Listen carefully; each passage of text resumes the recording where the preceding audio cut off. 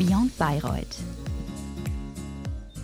Hallo und herzlich willkommen zu einer weiteren Folge des Beyond Bayreuth Jura Karriere Podcasts. Es ist uns eine besondere Ehre, heute eine Richterin des Bundesverwaltungsgerichts begrüßen zu dürfen. Herzlichen Dank für deine Zeit, Isabel Schübel-Pfister. Ja, hallo zusammen. Ich freue mich, dass ich da bin und vielen Dank für die Einladung zum Gespräch. Isabel, um direkt reinzustarten, warum hast du dich damals eigentlich für Bayreuth entschieden und welchen Bezug hast du vielleicht gerade noch zu unserer Stadt und zu unserer schönen Campus-Universität? Ja, Stadt- und Campus-Universität sagt ja schon mal gleich zwei entscheidende Punkte. Also für Bayreuth habe ich mich zunächst mal ganz praktisch entschieden, weil ich aus dem Fichtelgebirge komme. Also für mich war das damals vor knapp 30 Jahren inzwischen die nächstgelegene Uni und deswegen auch die nächstliegende Uni und aber auch gleichzeitig eben das Wissen im Vergleich zu anderen Unis. Es ist ein besonders schöner Campus mit einer RW-Fakultät, die ja damals schon einen ausgezeichneten Ruf hatte. Und es gab damals auch die Möglichkeit, so ein Sprachzertifikat zu machen, Französisch für Juristen. Das fand ich jetzt auch ein Bonustrack sozusagen. Und ja, seit der Zeit und bis zum heutigen Tag eigentlich, also zu den Bezügen heute noch zu Bayreuth, habe ich hier meinen Hauptwohnsitz, Lebensmittelpunkt mehr oder weniger. Und das, obwohl es mich beruflich meistens irgendwo anders hin verschlagen hat und es immer wieder Ortswechsel gegeben hat. Aber das ist sozusagen der Ankerpunkt geblieben. Und die Bayreuther Zentripetalkräfte sind auch wirklich groß. Auch natürlich durch die Uni, der ich ja eben weiterhin verbunden bin, über die Lehrtätigkeit und über die Honorarprofessur jetzt seit den letzten 5 Jahren. Ja, Isabel, auch herzlich willkommen von meiner Stelle. Vielen Dank, dass du da bist und dir heute die Zeit nimmst. Du sprichst es schon an, man hört es schon raus. Die Lebensqualität in Bayreuth ist natürlich hoch, nicht nur für Richterinnen am Bundesverwaltungsgericht, sondern auch für Studenten und Studentinnen. Wie sah es eigentlich bei dir damals aus? Was hast du eigentlich so neben dem Studium gemacht? Also Leben neben dem Studium, also man muss schon gerechterweise zugeben, wie es in Bayreuth generell so üblich ist, hat das Studium schon einen großen Raum meines Tages eingenommen. Das ist, glaube ich, bei ganz vielen Studierenden hier so und das erlebe ich ja auch selber wieder, wenn ich zurückkomme an die Uni und Samstag meine Veranstaltungen halte und die Leute sitzen da. Also die engagieren sich schon sehr fürs Studium, aber man braucht natürlich noch was nebendran und also das hatte ich auch immer. Also das Beste an Bayreuth neben dem Campus war für mich immer das Kreuzer, also für Nicht-Bayreuther das Kreuzsteinbad. Also ich fand das schon immer sehr vorausschauend, dass die Bayreuther diese beiden wichtigen Einrichtungen der Infrastruktur nebeneinander gebaut haben. Und da habe ich also wirklich schon viele Stunden meines Lebens verbracht und tue das eben auch nach wie vor, weil das einfach so mein Ausgleich auch zu beruflichen Tätigkeiten ist. Und gut, was ich sonst im Studium gemacht habe, das ist jetzt aber, muss ich jetzt sagen, weniger Bayreuth, sondern eher so Beyond. Ich war ziemlich viel unterwegs. Ich bin relativ viel gereist und habe viele Leute kennengelernt und so, aber natürlich auch an der Uni da viele Kontakte aufgebaut und auch gepflegt. Und die halten auch bis heute, das muss man sagen, das merke ich ganz oft. Also die halten bis heute und man trifft auch ganz oft in vielen Kontexten Bayreuther wieder, die ich da mal irgendwann vor 20, 25, 30 Jahren auch kennengelernt habe. Das ist sehr lustig und von daher hoffe ich natürlich oder wünsche jetzt denjenigen, die jetzt neu ihr Studium begangen haben und die jetzt bisher nur Corona-Bedingungen kennengelernt haben, auch mit all den Erschwernissen, die das jetzt hatte, dass es auch da bald wieder rausgeht aus diesem atypischen Studienbetrieb und hin eben dem normalen Uni-Betrieb und Unileben und vor allem halt zu dem Präsenzleben. Also ich hoffe jetzt, dass es im Sommersemester dann auch soweit ist und dass man dann eben wieder Bayreuth mit allen Facetten auch vor Ort natürlich erleben kann. Ja, Isabel, du hast deine Reisefreudigkeit auch schon angesprochen. Du konntest deinen akademischen Horizont sogar im Ausland erweitern. Wie kam es vielleicht zu deiner Station in Paris? Und ich sehe es ja aktuell am eigenen Leib. Wann ist vielleicht auch der ideale Zeitpunkt für einen Auslandsaufenthalt im doch streng getakteten Jurastudium? Also zur Station in Paris gekommen bin ich tatsächlich auch über die Uni, über die RW-Fakultät. Es war damals so, ich weiß nicht, ob das heute noch so ist, dass es da eben auch einen Austausch mit der Sorbonne gegeben hat. Also Sorbonne, Paris 1, Panthéon-Sorbonne, ganz genau gesagt, über Erasmus. Also da gab es Erasmus-Plätze, von denen ich eben einen bekommen hatte. Man hätte auch nach Bordeaux gehen können, aber ich wollte gern auch bewusst nach Paris gehen. Und also von daher war der Kontakt direkt über die Uni. Also die Frage, die du ansprichst, Markus, mit dem richtigen Zeitpunkt, finde ich schwierig zu beantworten. Du hast ja schon gerade gesagt, das Studium ist eng getaktet und es ist wahrscheinlich auch schwer pauschal zu beantworten. Also ich war nach dem 6. Semester, das ist damals empfohlen worden als der richtige Zeitpunkt. Also da war das Argument seinerzeit, oder das haben viele auch meiner Kommilitonen so gemacht. Da war das Argument, okay, ihr macht eure Scheine und wenn ihr das dann fertig habt, bevor ihr dann in die Examensvorbereitung reingeht, dann macht ihr einen Cut, macht ein Jahr was anderes und dann habt ihr zwar alles vergessen, aber ihr müsst ja sowieso neu anfangen für die Examensvorbereitung. Das schien mir plausibel und ich habe es jetzt auch nicht bereut. Ich könnte mir aber vorstellen, dass es bei anderen Auslandsaufenthalten oder je nachdem, was man dort machen will, vielleicht sich auch anders besser anbietet zum späteren oder auch früheren Zeitpunkt. Also ich habe in Paris einen Europarechtsabschluss gemacht, ein Europarechtsdiplom und da war es schon gut, dass ich vorher mal in Bayreuth auch so eine Grundvorstellung vom Europarecht bekommen hatte. Aber wie gesagt, das war halt in der Situation so und man kann es sicherlich auch anders gestalten. Aber für mich war es also rückblickend betrachtet der richtige Zeitpunkt, auch wenn ich sagen muss, es hat auch eine Zeit gedauert, bis ich wieder sozusagen in den normalen Modus dann reingekommen bin nach der Rückkehr. Aber das ist ja immer so. Ja, ich denke, Markus wird da auf jeden Fall dann auch in nicht allzu langer Zeit deine Erfahrungen bestätigen können, aber um jetzt mal einen gedanklichen Ortswechsel zu vollziehen nach Paris, wie ist das Jurastudium in Frankreich eigentlich ausgestaltet? Du hast gesagt, du hast ein Europarechtsdiplom gemacht, von dem her gab es da wahrscheinlich auch viele Überschneidungen mit dem Stoff in Bayreuth, also Europarecht ist, denke ich mal, wird in Bayreuth jetzt nicht anders gesehen als in Paris, auch wenn die Rechtssysteme natürlich verschieden sind. Aber welche Erfahrungen hast du gesammelt und wie würdest du auch den Ansatz in Paris vielleicht mit dem in Bayreuth vergleichen? Ja, also was du sagst, Leo, ist total richtig. Also Europarecht ist natürlich erstmal in jedem Mitgliedstaat dasselbe Europarecht, also vom Rechtsgebiet her. Und von daher war es wirklich auch ein Gewinn für mich, das mal aus deutscher Perspektive und mal aus französischer Perspektive kennengelernt zu haben. Also in der Sache ist es dasselbe Recht, aber die Einbettung ist eine andere natürlich in einen anderen nationalen Kontext. Und was ich vor allem wirklich einen frappierenden Unterschied damals fand, und ich nehme mal an, das ist wahrscheinlich immer noch im Grunde genommen so, dass das Jurastudium als solches in Frankreich, also jenseits des Rechtsgebiets, mit dem man sich befasst, einfach für mich einen komplett anderen Eindruck machte, als ich es mir jetzt so von der deutschen Sozialisation her erwartet hätte. Also ich fand es wahnsinnig verschult, also irre. Die Kommilitonen konnten unglaublich viel auswendig, also die ganzen Vorschriften, auch die ganzen Erläuterungen dazu und so weiter. Also theoretisches Wissen haben die unglaublich angehäuft, aber es war nicht gängig, dieses, was bei uns so der Schwerpunkt ist, dieses Falllösungsthema. Also wenn es dann mal einen Cas pratique gab, sind alle erstmal in Panik erstarrt, man muss einen Fall lösen. Also das fanden alle immer ganz schwierig oder deutlich schwieriger, glaube ich, als wir es jetzt aus unserer Perspektive raus erlebt haben. Das war für mich ein großer Unterschied, was ich übernommen habe, so ein bisschen aus Frankreich und was ich damals erstmal befremdlich fand, aber später total gut, wenn man da Aufsätze geschrieben hat oder Beiträge oder irgendwas. Das folgte immer einem ganz starren System. Also die Franzosen sagen, das ist ihr kartesianisches System nach Descartes. Also alles ist von großer Klarheit und im Aufbau und Stringenz. Es muss alles rational sein, einem bestimmten Plan folgen, Le Plan.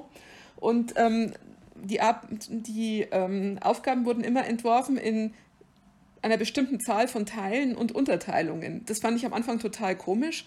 Wenn mich dann Kollegen fragten, wie viele Teile macht ihr in Deutschland, habe ich gesagt, ja, so viel man halt braucht, also um was zu erläutern. Aber in Frankreich war das so, dann gab es halt 2 Teile und 2 Unterteile und dann wieder 2 Unterteile und wieder. Fand ich am Anfang komisch, später super. Also es hilft unglaublich, sich zu strukturieren, macht es einem wirklich auch leicht oft, muss man sagen, und bringt relativ ungezwungen oft einen Aufbau rein, der es, denke ich, auch für die Zuhörer verständlich macht. Also das habe ich für meine eigenen Aufsätze öfter mal übernommen, fand ich hilfreich. Hey Isabel, wir haben jetzt auf jeden Fall auch schon rausgehört, dass es eine sehr prägende Zeit war, eine sehr positiv prägende Zeit für dich im Ausland. Ich denke, dass gerade sprachlich und interkulturell das auch eine Kompetenz ist, die man vielleicht im Jurastudium sonst nicht mitbekommen würde. Gibt es vielleicht auch negative Aspekte oder würdest du grundsätzlich jedem Jurastudenten, jeder Jurastudentin raten, nutzt die Chance, wenn sich die Möglichkeit bietet, ins Ausland zu gehen, weil es einfach Erfahrungen sind, die man so im normalen Curriculum nicht machen könnte?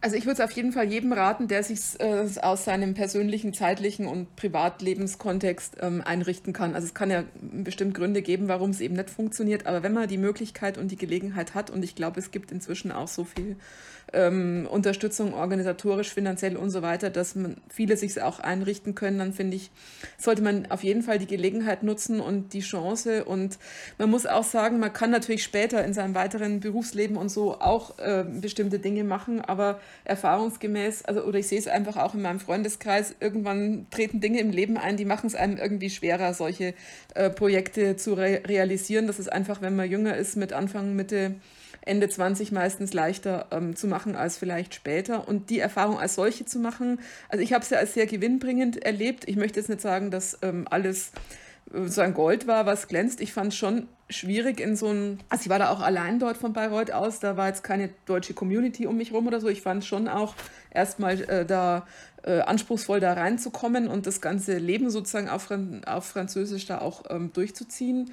Und dann auch das Zurückkommen war natürlich auch so. Also ich hatte echt viel vergessen, also das ist mir auch prophezeit worden, war bei mir auch definitiv so. Also man fängt wieder ein Stück weit von vorne an und die eigentlichen Kommilitonen waren natürlich schon ein Jahr weiter. Die waren dann, also ich war dann auch nicht mehr mit ihnen zusammen, sondern halt mit einer neuen Gruppe. Das sind sozusagen die unausweichlichen Konsequenzen, aber in der Summe dessen, was ich erlebt habe, also zum einen an juristischem Erkenntnishorizont, aber auch über das Leben als Ganzes, über andere Menschen, andere Blickwinkel, das möchte ich auf keinen Fall missen und kann ich von daher auch wirklich jedem nur empfehlen. Ich nehme an, Markus, du wirst es vielleicht auch so bestätigen und mit einem anderen Land natürlich und mit einer anderen Stufe im Leben, aber also ich denke, die Grundaussage ist oft die gleiche.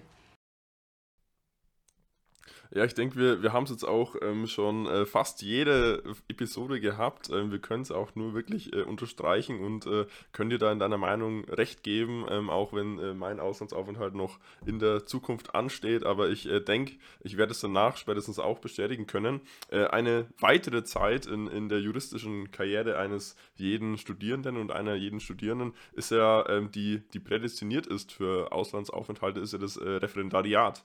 Isabel, wie war eigentlich dein Referendariat? Was hast du so gemacht? Also mein Referendariat war, glaube ich, insgesamt eher unspektakulär. Also ich war dann auch nicht mehr im Ausland oder so, hatte ich zwar eigentlich vor in der Wahlstation, aber mir kam dann sozusagen die Endphase der DIS dazwischen. Also das ist jetzt mal was, da würde ich jetzt eher davon abraten. Also ich habe, um das zu erklären, nach dem ersten Examen promoviert oder ich hatte da auch eine Assistentenstelle eben in Bayreuth und das ging gut, aber ich war halt, wie es so üblich ist, als ich ins Referendariat bin, nicht ganz fertig. Das ist keine gute Lösung, weil das führt dann doch zu einer Doppelbelastung, die dazu führt, dass man für beides nicht so viel Raum hat, wie man sich das eigentlich wünscht. Also von daher war auch jetzt mein Referendariat als solches eher unspektakulär, weil es einfach beschäftigt damit war, das irgendwie halt auf die Reihe zu kriegen. Also ich habe Referendariat in Bayreuth auch gemacht, also Oberlandesgerichtsbezirk Bamberg und da eigentlich die klassischen Stationen absolviert, also Zivilgericht, Staatsanwaltschaft und in der Verwaltung war ich dann auch am Landratsamt Bayreuth ganz klassisch und in der Regierung. Also das Einzige, was jetzt dann halt noch, ja, dann zur Wahl eben stand, war ja dann auch die Wahlstation letzten Endes. Die habe ich dann letzten Endes an der Forschungsstelle für Lebensmittelrecht dann in Bayreuth verbracht und das war auch eine gute Station, war nochmal so ein anderer Einblick. Ich habe sonst nie was groß mit Lebensmittelrecht zu tun gehabt. Also von daher hat es gut gepasst. Und insgesamt meine Erfahrung im Referendariat, also wie gesagt, so ein halbes Jahr vor dem zweiten Examen dann die DIS abschließen, ist keine gute Idee, empfehle ich nicht. Hat zwar mir jetzt auch nicht sozusagen geschadet, aber war im Rückblickend betrachtet, glaube ich, nicht die glücklichste aller Lösungen. Das wäre jetzt sozusagen die eine Erfahrung, aber das ist jetzt eine spezifische, halt die meine zeitlichen Abläufe betrifft. Ansonsten also grundsätzlich einen positiven Blick in den Staatsdienst, das würde ich schon sagen. Also man hat da ja dann auch schon Leute kennengelernt, die auch die Veranstaltungen gemacht haben, auch als Nebenamtler im Referendariat, Kollegen zum Beispiel, also spätere Kollegen vom VG Bayreuth zum Beispiel und die einen grundsätzlich positiven Blick auch vermittelt haben auf den Staatsdienst im Allgemeinen für mich jetzt oder dann auf die Verwaltungsgerichtsbarkeit im Besonderen. Also das habe ich dann mitgenommen. Also zur Staatsanwaltschaft hätte es mich jetzt danach nicht unbedingt gezogen, aber das sind, ja, macht ja jeder so seine eigenen Erfahrungen und das hätte es jetzt nicht unbedingt sein müssen, aber ansonsten Verwaltungsgerichtsbarkeit definitiv ein Plus. Ja, Isabel, wir haben es auch schon rausgehört, du hast eine gewisse Leidenschaft fürs Verwaltungsrecht. Das ist fairerweise, muss man es glaube ich sagen, bei vielen Studierenden so ein bisschen ja, stiefmütterlich behandelt und wird so ein bisschen als ja, notwendiger Teil des Studiums angesehen. Woher kommt gerade deine Faszination fürs Verwaltungsrecht? Gab es da diesen einen entscheidenden Moment oder hat sich das schleichend entwickelt? Also du hast ja gerade die Zuhörer angesprochen, die das vielleicht eher ein bisschen befremdlich finden. Deswegen muss ich zunächst mal also an alle Zuhörer da draußen irgendwie sagen oder die es irgendwann mal anhören. Also Faszination und Verwaltungsrecht, die beiden Begriffe fielen ja jetzt in einem Satz gerade von Markus, ist jetzt, finde ich, kein Widerspruch in sich. Also auch wenn es vielleicht so wirkt. Sondern es ist wirklich Begeisterung. Wo die herrührt, sie kam tatsächlich eher nicht so ganz schleichend, sondern eher ein bisschen sprunghaft. Also es ist nicht sozusagen der eine Moment, aber schon eher plötzlich, und ich möchte es auch ein bisschen weiterziehen, also öffentliches Recht insgesamt. Also das fand ich am Anfang irrsinnig abstrakt. Also es waren zwar tolle Vorlesungen von Herrn Häberle und so, Staatsorganisationsrecht, Grundrechte, aber ich kann jetzt nicht behaupten, dass ich mir das so richtig konkret vorstellen konnte. Und als ich dann im 4. Semester war, also damals war es im 4. Semester, da kamen dann geballt alle verwaltungsrechtlichen, also Vorlesungen des besonderen Verwaltungsrechts auf einmal. Hat damals, ist ja schon lang verstorben, Herr Mössle gemacht, und zwar alles damals, also Kommunalrecht, Polizeirecht, Baurecht und Verwaltungsprozessrecht. Und das war für mich so das Aha-Erlebnis, also gerade auch das Kommunalrecht. Ich habe mir zum ersten Mal vorstellen können, wie läuft es konkret in der Praxis. Also ich sah vor meinem geistigen Auge den Gemeinderat und den Bürgermeister und die tun da was, und das war wie so Staatsorganisationsrecht en Miniatur. Das fand ich, das war für mich so ein Moment, wo ich mir gedacht habe, ja, das ist mein Ding irgendwie, und auch tatsächlich das Verwaltungsrecht mehr jetzt als das Zivilrecht zum Beispiel, weil man immer so das Gefühl hatte, das ist was fürs gesamte Gemeinwesen. Das ist nichts, was sich zwischen zwei Parteien nur irgendwie abspielt, sondern das ist was also von einer breiten Relevanz irgendwie, gesellschaftlichen Relevanz auch. Und dann, da erst sozusagen in der Rückkopplung, habe ich dann auch mehr Gefühl bekommen fürs Verfassungsrecht eben, weil ich dann so diese Konkretisierung eigentlich gesehen habe. Und für mich ist das jetzt halt alles auch eine Einheit natürlich, auch durch die verschiedenen beruflichen Stationen. Also insofern würde ich schon sagen, Faszination und Verwaltungsrecht passt im Satz. Ja, Isabel, man merkt es ja auf jeden Fall auch gerade an für die Zuhörer. Du lächelst. Von dem her ist es auch ein ungewohntes Bild, wenn man ans Verwaltungsrecht denkt im Studium, aber sowas soll es geben. Jetzt, Isabel, jetzt mal ganz abstrakt. Wie hast du es eigentlich geschafft, eine Leidenschaft zum Beruf zu machen? Hast du da vielleicht konkrete Tipps oder bist du auch quasi Teil der Fraktion? Wenn es sein soll, dann ist es so, dann wird es so, und im Leben spielen so viele Zufälle rein, dass man es sowieso nicht beeinflussen kann? Oder sagst du hast da jetzt das Geheimrezept dazu gefunden? Also das Geheimrezept ganz sicherlich nicht. Also Leidenschaft und Beruf, also sozusagen zunächst nochmal Wort zum Wochenende. Also Leidenschaft kann man überall gut brauchen, also nicht nur im Beruf, sondern in all dem, was man so tut und was einem wichtig ist. Und daraus entwickelt sich dann vieles auch, ja, ich weiß nicht, ob es dann Zufall ist oder zwangsläufig, oder so ein Mittelding aus beiden.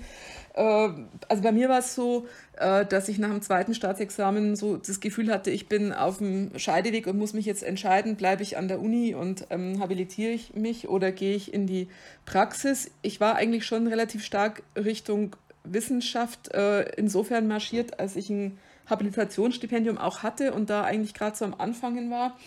Und ich dachte mir aber doch, ich will mir das mal anschauen in der Verwaltungsgerichtsbarkeit konkret. Da war dann gerade eine Stelle zufällig frei, eine Proberichterstelle am VG Bayreuth. Und das wollte ich mir anschauen. Und da bin ich dann aber hängen geblieben, und das hat mir dann so viel Spaß gemacht, dass ich also da auch nie mehr weggehen wollte, oder also aus der Verwaltungsgerichtsbarkeit nie mehr weggehen wollte. Also ein Geheimrezept ist es bestimmt nicht, sondern viel Zufälle, aber so eine Grundrichtung war es für mich dann schon gewesen, mich in die Richtung zu bewegen, letzten Endes. Isabel, wir haben es jetzt auch schon rausgehört, dass du akademisch der Universität eigentlich lange Zeit verbunden geblieben bist. Du bist es ja aktuell auch. Viele Studierende, uns, Leo und mich ja auch eingeschlossen, kennen dich ja auch aufgrund deiner Lehrtätigkeit an der Universität noch. Wie kam es vielleicht auch dazu? Ja, also leider kenne ich ja umgekehrt die meisten Leute nicht so gut. Also beziehungsweise ich kenne zwar dann viele vom Sehen, aber weiß natürlich keinen Namen. Das ist so ein bisschen asymmetrisch. Aber gut, euch kenne ich jetzt schon mal neu, auch mit Namen ist ja schon mal ein Schritt. Wie kam ich dahin? Also es war relativ früh und das hing letzten Endes auch mit dem zusammen, was ich gerade beschrieben habe, mit dieser Entscheidung, wo man hingeht. Also ich hatte eben dieses Stipendium und im Gegenzug dazu hatte ich eben Lehrverpflichtung auch und habe da eben einen Lehrauftrag übernommen. Und zwar hat sich dann das Thema Stipendium und Habilitation zwar erledigt, aber die Lehraufträge habe ich dann halt fortgeführt und seit der damaligen Zeit eben, also seit fast 20 Jahren inzwischen und immer mal wieder im Laufe der Jahre auch unterschiedliche Sachen gemacht und so bin ich dann eigentlich dabei geblieben. Das war der Hintergrund. Ja, Isabel, du hast ja jetzt im Laufe deines Lebens schon beide Seiten der Medaille gesehen, wenn es ums Verwaltungsrecht geht. Die Theorie, also die Lehre und die Praxis. Ja, wenn man jetzt vielleicht aufs Referendariat noch eingeht, dann alle drei Seiten mit Gerichtsbarkeit und Regierung und Lehrtätigkeit. Was macht dir eigentlich am meisten Spaß? Und oder hast du dann einen Favoriten oder sagst du, okay, Verwaltungsrecht, das ist mein Ding, egal aus welcher Perspektive? Also das ist eine wirklich schwierige Frage mit Favoriten oder was macht man lieber. Also würde auf jeden Fall sagen, ich will jetzt keine der beiden Zweige missen, also die Theorie und die Praxis. Also und für mich ist es auch nicht jetzt rückblickend betrachtet eben kein Weg, zwischen dem man sich entscheiden muss. Also auch wenn ich es früher eben so empfunden hatte, wie ich es damals gerade beschrieben habe. Also jetzt konnte ich es eben verbinden, hat sich es als verbindendes Element erwiesen und da muss ich auch rückblickend betrachtet sagen, da habe ich natürlich wahnsinnig viel Glück gehabt. Das ist gut gelaufen und ich hatte auch immer wirklich sehr viele, sehr, sehr wohlwollende Menschen um mich rum, die mich eben auf dem Weg da auch begleitet haben. Also es macht beides Spaß und also gerade der Austausch ineinander, das gefällt mir total gut. Also wenn man Fälle, die man am Gericht hat, dann auch mal in der Uni dann vorstellt und den Studierenden und sagt, wir haben es jetzt so und so entschieden, hätten Sie das auch so gemacht oder wie hätten Sie es gemacht, wie finden Sie das?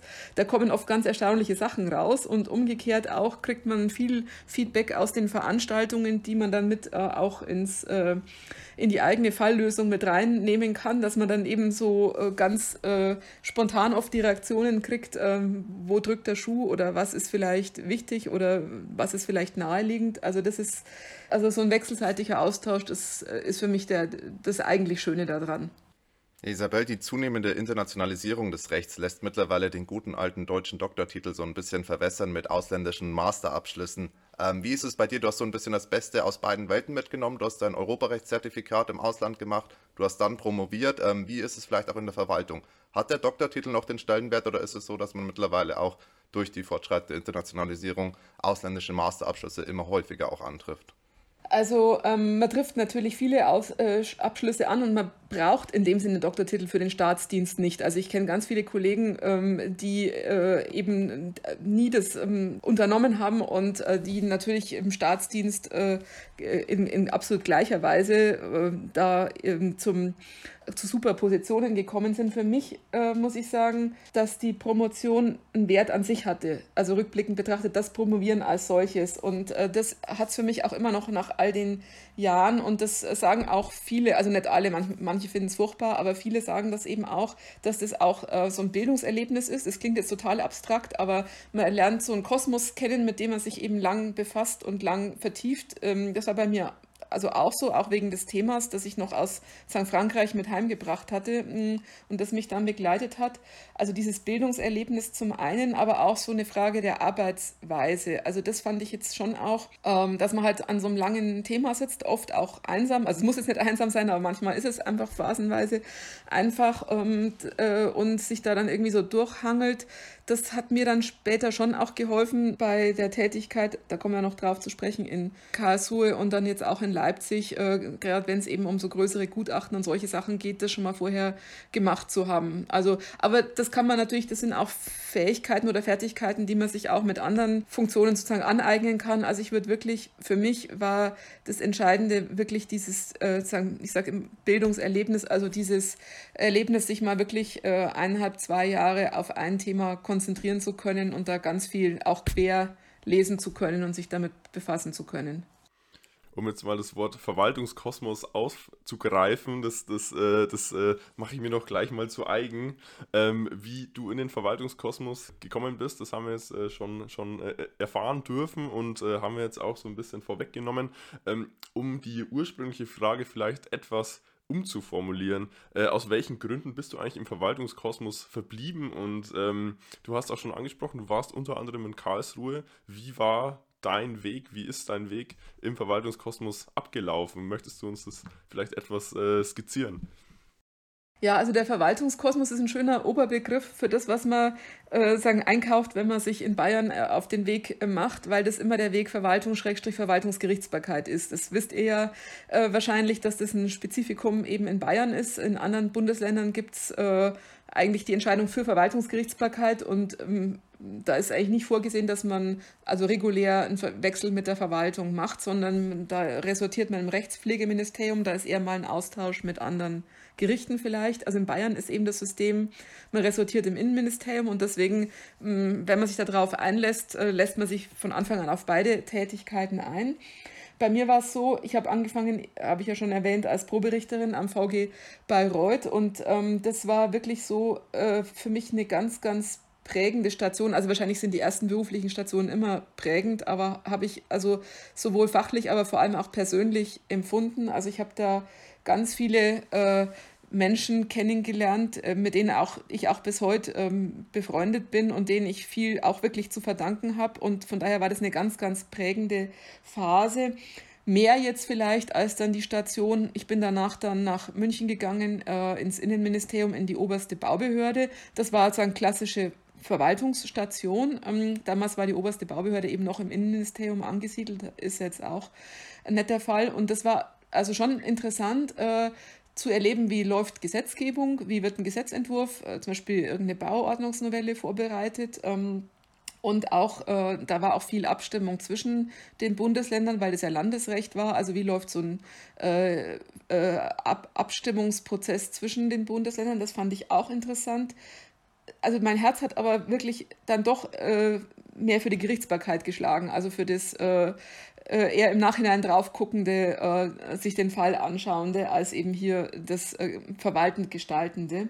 Von München aus bin ich nach Karlsruhe abgeordnet worden. Das war die Station, die vorhin schon ja angeklungen ist und du hast ja auch gerade nochmal erwähnt.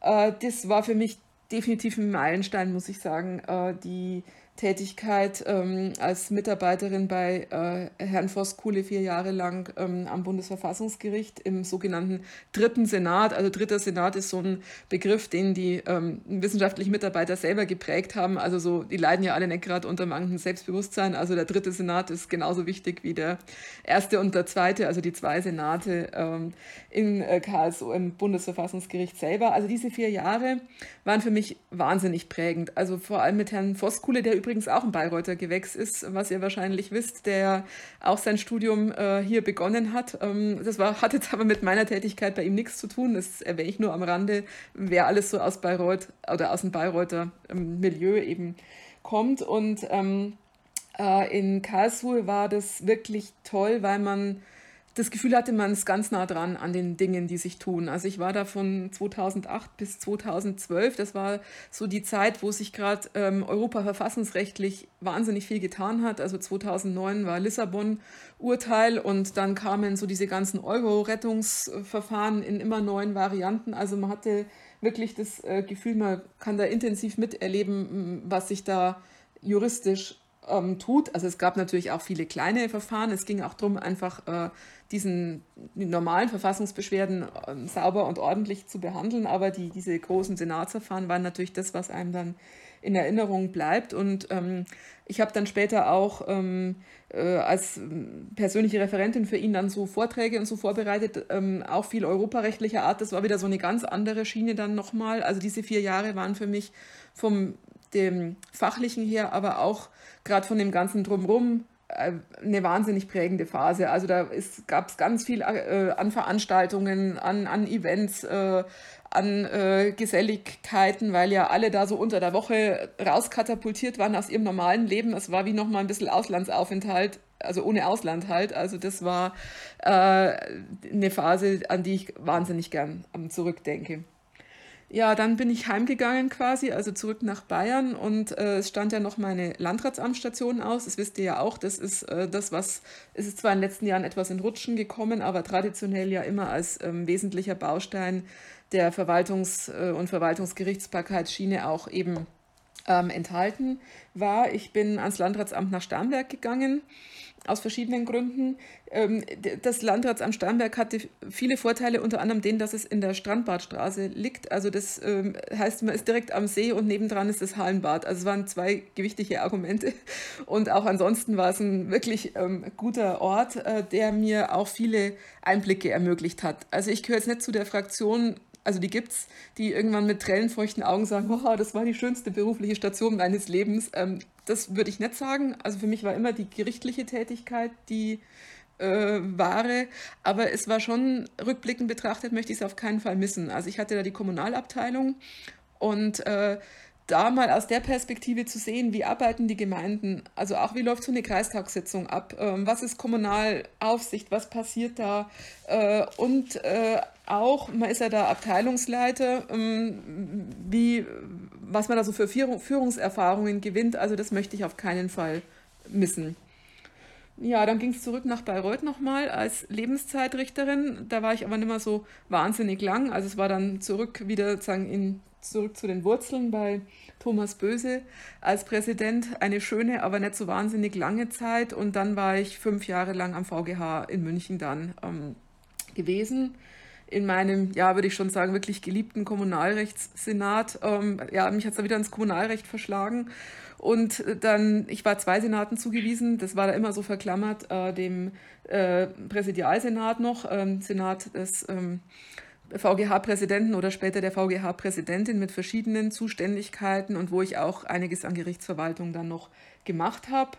Ja, da war ich fast 5 Jahre und das war für mich diese VGH-Zeit nochmal ein absoluter Höhepunkt in dem Sinn, dass es mir fachlich und auch persönlich wahnsinnig gut dort gefallen hat. Also so der intensive Austausch im Senat, es kommt natürlich immer darauf an, mit wem man da zusammen ist und die Fälle, die wir da so hatten und das Gefühl auch, man ist Landesrecht letztinstanzlich zuständig, man kann auch was entscheiden und dann gucken, wie es aufgenommen wird, das war ganz, ganz toll. Und dann kommt es in die Hausarbeiten, ja, also es ist ja auch kein Geheimnis, dass ich mal diesen Zirkusfall, der überall immer noch rumgeistert, das war tatsächlich mal ein Urfall, den wir nicht entschieden haben, weil dann die Klage zurückgenommen worden ist. Das fand ich damals, wenn man sich so lange darauf vorbereitet hat, wie konnten sie? Also mussten wir es zumindest noch in irgendwelche Klausuren verwursten, also Widmung öffentlicher Einrichtungen, so Zeug. Also das kann dann einmal da passieren, in der Tat. Da hat man da auch noch so eine zweite Verwertung und ja, jetzt bin ich seit Anfang letzten Jahres eben in Leipzig am Bundesverwaltungsgericht, bin da gewählt worden, das ist eine Wahl und bin dann in den Bundesdienst eben gewechselt und da bin ich jetzt eben seit einem guten Jahr, 1/4 Jahre und mache kein Kommunalrecht mehr, sondern andere Rechtsgebiete, aber da kommen wir, glaube ich, gleich noch drauf zu sprechen. Ja, Isabel, zunächst mal ein sehr beeindruckender Karriereweg, der ja auch mal in Bayreuth begonnen hat. Ich denke, das ist Inspiration für viele Bayreuther Studierende, auch was einem alles wirklich mit dem Jurastudium offen steht. Jetzt Bundesrichterin in Leipzig, das ist wirklich ein sehr beeindruckender Titel auch. Wie sieht vielleicht dein Arbeitsalltag aus? Was macht man als Richterin am Bundesverwaltungsgericht? Also der Arbeitsalltag, oder vorab gesagt, also die Zuhörer wissen es ja, aber nochmal kurz, also das Bundesverwaltungsgericht ist das oberste Verwaltungsgericht in der Bundesrepublik, es sitzt in Leipzig und das Gericht, oder wir sind grundsätzlich Revisionsinstanz. Das heißt, der Normalfall ist jetzt eigentlich nicht die Sachverhaltsaufklärung, wie man es aus den anderen Instanzen kennt, sondern bei Rechtsfragen, die einfach mal bundesweit geklärt werden müssen oder bundeseinheitlich geklärt werden müssen, da entscheidet man eben abschließend. Zunehmend ist das Bundesverwaltungsgericht aber auch erstinstanzlich zuständig. Das ist so eine Entwicklung aus jüngerer Zeit. Bei besonders sagen wir mal, komplexen Großverfahren, insbesondere bei Infrastrukturvorhaben, ist das Gericht zunehmend auch erstinstanzlich zuständig. Und da ist es eben so, dass man wirklich sozusagen das klassische gerichtliche Tätigkeit hat, wie man es vom VG kennt oder vom VGH, Sachverhaltsaufklärung, Ermittlungen, mündliche Verhandlungen mit Zeugen befragen oder Gutachten auswerten, whatever. Also von daher ganz klassische Tätigkeit. Also der typische Arbeitsalltag ist einer der, also wo sich viel drumherum gruppiert, sagen wir mal, um das Kernstück, das ist natürlich eine mündliche Verhandlung in großen Verfahren, aber das ist eher was Punktuelles und drumherum gruppiert sich eine umfangreiche Vorbereitungs- und Nachbereitungstätigkeit. Tätigkeit. Also es gibt natürlich auch kleinere Verfahren, die man in kleineren Kreis sozusagen so wegmacht am grünen Tisch, aber in diesen großen Verfahren wird viel Aufwand betrieben mit Vorgutachten teilweise von wissenschaftlichen Mitarbeitern, wo wir momentan übrigens 3 aus Bayreuth haben, das nur am Rande. 3 von 10, also das ist schon eine Ansage. Ja, nicht schlecht. Also die Bayreuther sind echt gut unterwegs. Also jedenfalls Vorgutachten von Mitarbeitern, dann eben das Gutachten des Berichterstatters, dann gibt es noch ein Mitgutachten von einem zweiten Senatsmitglied, man ist ja zu 5. Dann wird vorberaten, also oft mehrere, also Stunden auf jeden Fall oder auch mehrere Tage. Dann findet die Verhandlung statt, dann wird danach beraten, wie es denn ausgehen soll, was im Urteil dann auch drin stehen soll, und das wird dann natürlich auch abgefasst und in einem sehr, sagen wir mal, langen, intensiven Diskussionsprozess hier dann eben auch zusammen erarbeitet. Also es ist wirklich so, wie man sich vorstellt, also man ringt eben da um die beste Lösung in einem diskursiven Prozess, und vieles, eben weil man zu 5 ist, entwickelt sich dann auch ganz anders, als man es anfänglich noch gedacht hat.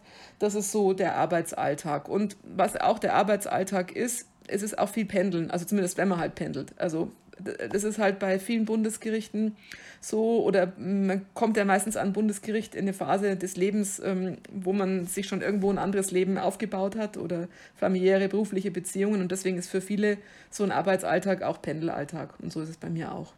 Ja, super interessanter Einblick, Isabel, auf jeden Fall. Und das sieht man auch, dass in so einer Entscheidung, vor allem jetzt in der letztinstanzlichen Entscheidung, extrem viel Arbeitsaufwand drin steckt, was man so jetzt auch im Studium vor allem nicht mitbekommt. Um jetzt mal weiter zu verfahren, du hast schon angesprochen, du warst ein zweites Mal am VG Bayreuth. Das heißt, du hast sehr viel VG Bayreuth mitbekommen, hast jetzt auch mittlerweile einen fundierten Einblick in die Tätigkeit beim Bundesverwaltungsgericht bekommen. Und inwiefern unterscheidet sich eigentlich deine Tätigkeit jetzt in deiner aktuellen Position von der am Anfang deiner Karriere als Richterin am VG? Also ich finde, die Tätigkeiten sind eigentlich ziemlich ähnlich. Also man hat viel mehr Gemeinsamkeiten, als es jetzt die Tätigkeit in der Verwaltung für mich jetzt am Landratsamt oder im Ministerium hatte. Richterliche Tätigkeit ist im Kern eben das Fälle lösen, also wie wir es ja durch unsere Ausbildung im Studium und dann später im Referendariat eben auch. Und welche Fälle man löst oder mit welchem Instrumentarium man rangeht, ist natürlich unterschiedlich. Also ich hatte ja schon gesagt, als Revisionsgericht, wo es eben um die Rechtseinheit geht und auch die Fortbildung des Rechts und eine reine Rechtsinstanz ist eben der Normalfall nicht jetzt die Tatsachenaufklärung und auch nicht das Landesrecht auszulegen, sondern eben das Bundesrecht. Aber an sich, das Fälle lösen ist total ähnlich, und also das Verhandeln dann mit den Beteiligten und auch, was natürlich auch ähnlich ist, aber auch unterschiedlich ist, eben dieses Zusammenwirken im Spruchkörper. Also Spruchkörper als Oberbegriff zu verstehen. Also am VG hat man die Kammer normalerweise mit 3 Kollegen besetzt. Da macht man aber natürlich viel als Einzelrichter, also gerade im Asylverfahren. Und während dann am VGH später, da macht man eigentlich alles zu dritt. Und jetzt im Senat hier in Leipzig, da sind wir zu 5 im Spruchkörper. Und das ist, finde ich, von den Entscheidungsprozessen her ein deutlicher Unterschied, weil es hier eine andere Form der Entscheidungsfindung ist. Also der Prozess zu 5 ist, würde ich schon sagen, bietet so insgesamt schon eine erhöhte Richtigkeitsgewähr. Also wenn 5 Leute drauf gucken und dann so Schwarmintelligenz zusammentrifft, ist meistens eine gute Idee.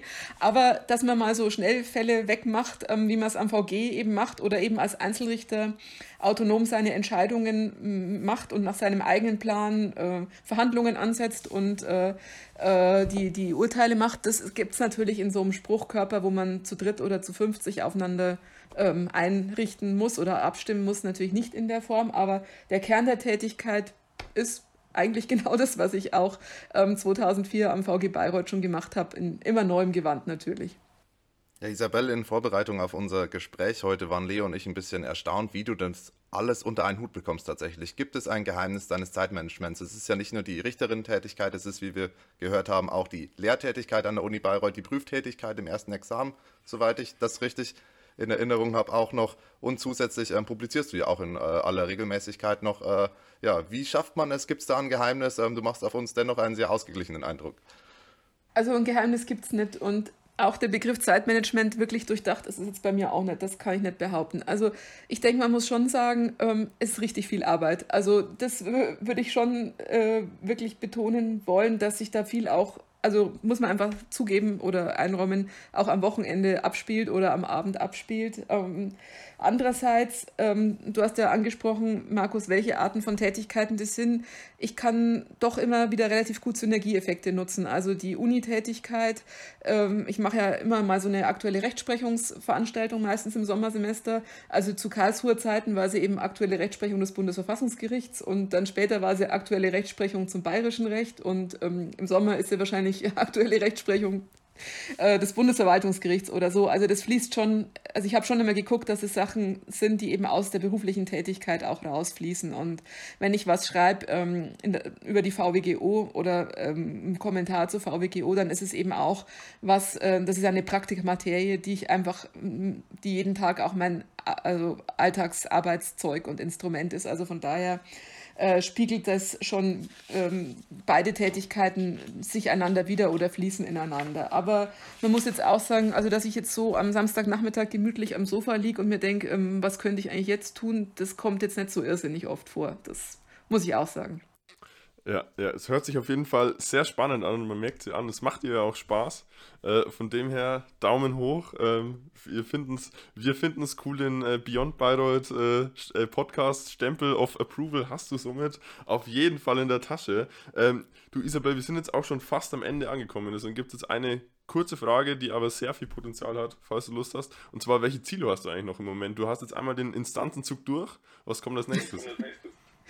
Also Ziele, so viele Ziele momentan, also ich würde mal gern durch den Starnberger See schwimmen. Das wollte ich schon immer mal machen. Das Problem ist nur, da sind so viele Motorboote. Also da muss ich mir noch überlegen, wie ich das mache. Vielleicht mit einem Beiboot oder so. Das ist mal ein nicht juristisches Ziel. Ansonsten würde ich jetzt sagen, ich bin jetzt in so einer Art Konsolidierungsphase. Also ich bin jetzt ein gutes Jahr in Leipzig und bin jetzt gerade da beschäftigt, mich da eben einzuruckeln und in die ganzen Materien so reinzukommen und so. Schiele ich nicht auf irgendeine andere Betätigung oder so. Aber generell, also das war, glaube ich, jetzt immer im Leben so oder ist bei vielen Leuten ja so, einfach mal offen sein und schauen, was kommt, neugierig bleiben und das kann ich generell nur empfehlen, also für jeden, der sich so auf den Weg macht. Das ist eigentlich das, was ich da nur sagen kann. Isabel, wir hoffen natürlich, dass du dein Ziel auch zeitnah verwirklichen kannst. Um jetzt wirklich abschließend die letzte Frage zu stellen, gibt es vielleicht eine Sache, die du unseren Zuhörenden noch mit auf den Weg geben möchtest? Also die eine konkrete Sache gibt es nicht. Ich hoffe, es ist zum Ausdruck gekommen, wie viel Positives ich aus der Uni Bayreuth, aus dem Studium da mitgenommen habe und wie viel mir das heute noch bedeutet und welche Kontakte es da noch gibt und was man da einfach nach all den Jahrzehnten auch noch draus ziehen kann. Also es soll schon ein Werbeblock für RW-Fakultät sein und wenn ich dann zum Schluss noch was sagen darf, dann nochmal ein Werbeblock, auch wenn der auch schon zum Ausdruck gekommen ist, für die Bayerische Verwaltungsgerichtsbarkeit. Also wirklich, ich sage das auch immer, wenn ich Staatsexamen, Prüfung habe oder so, spreche ich auch die Leute drauf an oder bei Uni-Veranstaltungen wirklich, also halten das für sich im Blick, ob das eine Option für sich ist. Also wir sind immer auf der Suche nach interessierten und motivierten Nachwuchs, die sich eben fürs Verwaltungsrecht auch begeistern können und Sie können mich jederzeit auch mal kontaktieren, wenn Sie irgendwie konkretere Fragen haben oder so. Das wäre mir wirklich wichtig, dass das vielleicht eine Option ist für den einen oder anderen, wenn man eben sieht, dass man da ganz vielfältige Sachen eben machen kann, das im Hinterkopf zu behalten, wenn so die ganzen anderen Sachen abgearbeitet sind. Also das würde ich Ihnen gerne mit auf den Weg geben. Ja, super. Der Werbeblock, den würde ich jetzt mal als gelungen bezeichnen. Und in diesem Sinne auf jeden Fall, Isabel, vielen Dank für deine Zeit nochmal. Es hat wirklich Spaß gemacht und ja, wir wünschen Ihnen noch einen schönen Samstagnachmittag. Das Wetter hier hält ja zumindest schon mal her und genau, genieß dein Wochenende. Euch auch noch ein sonniges Wochenende und bis bald. Bin gespannt, was rauskommt. Beyond Bayreuth.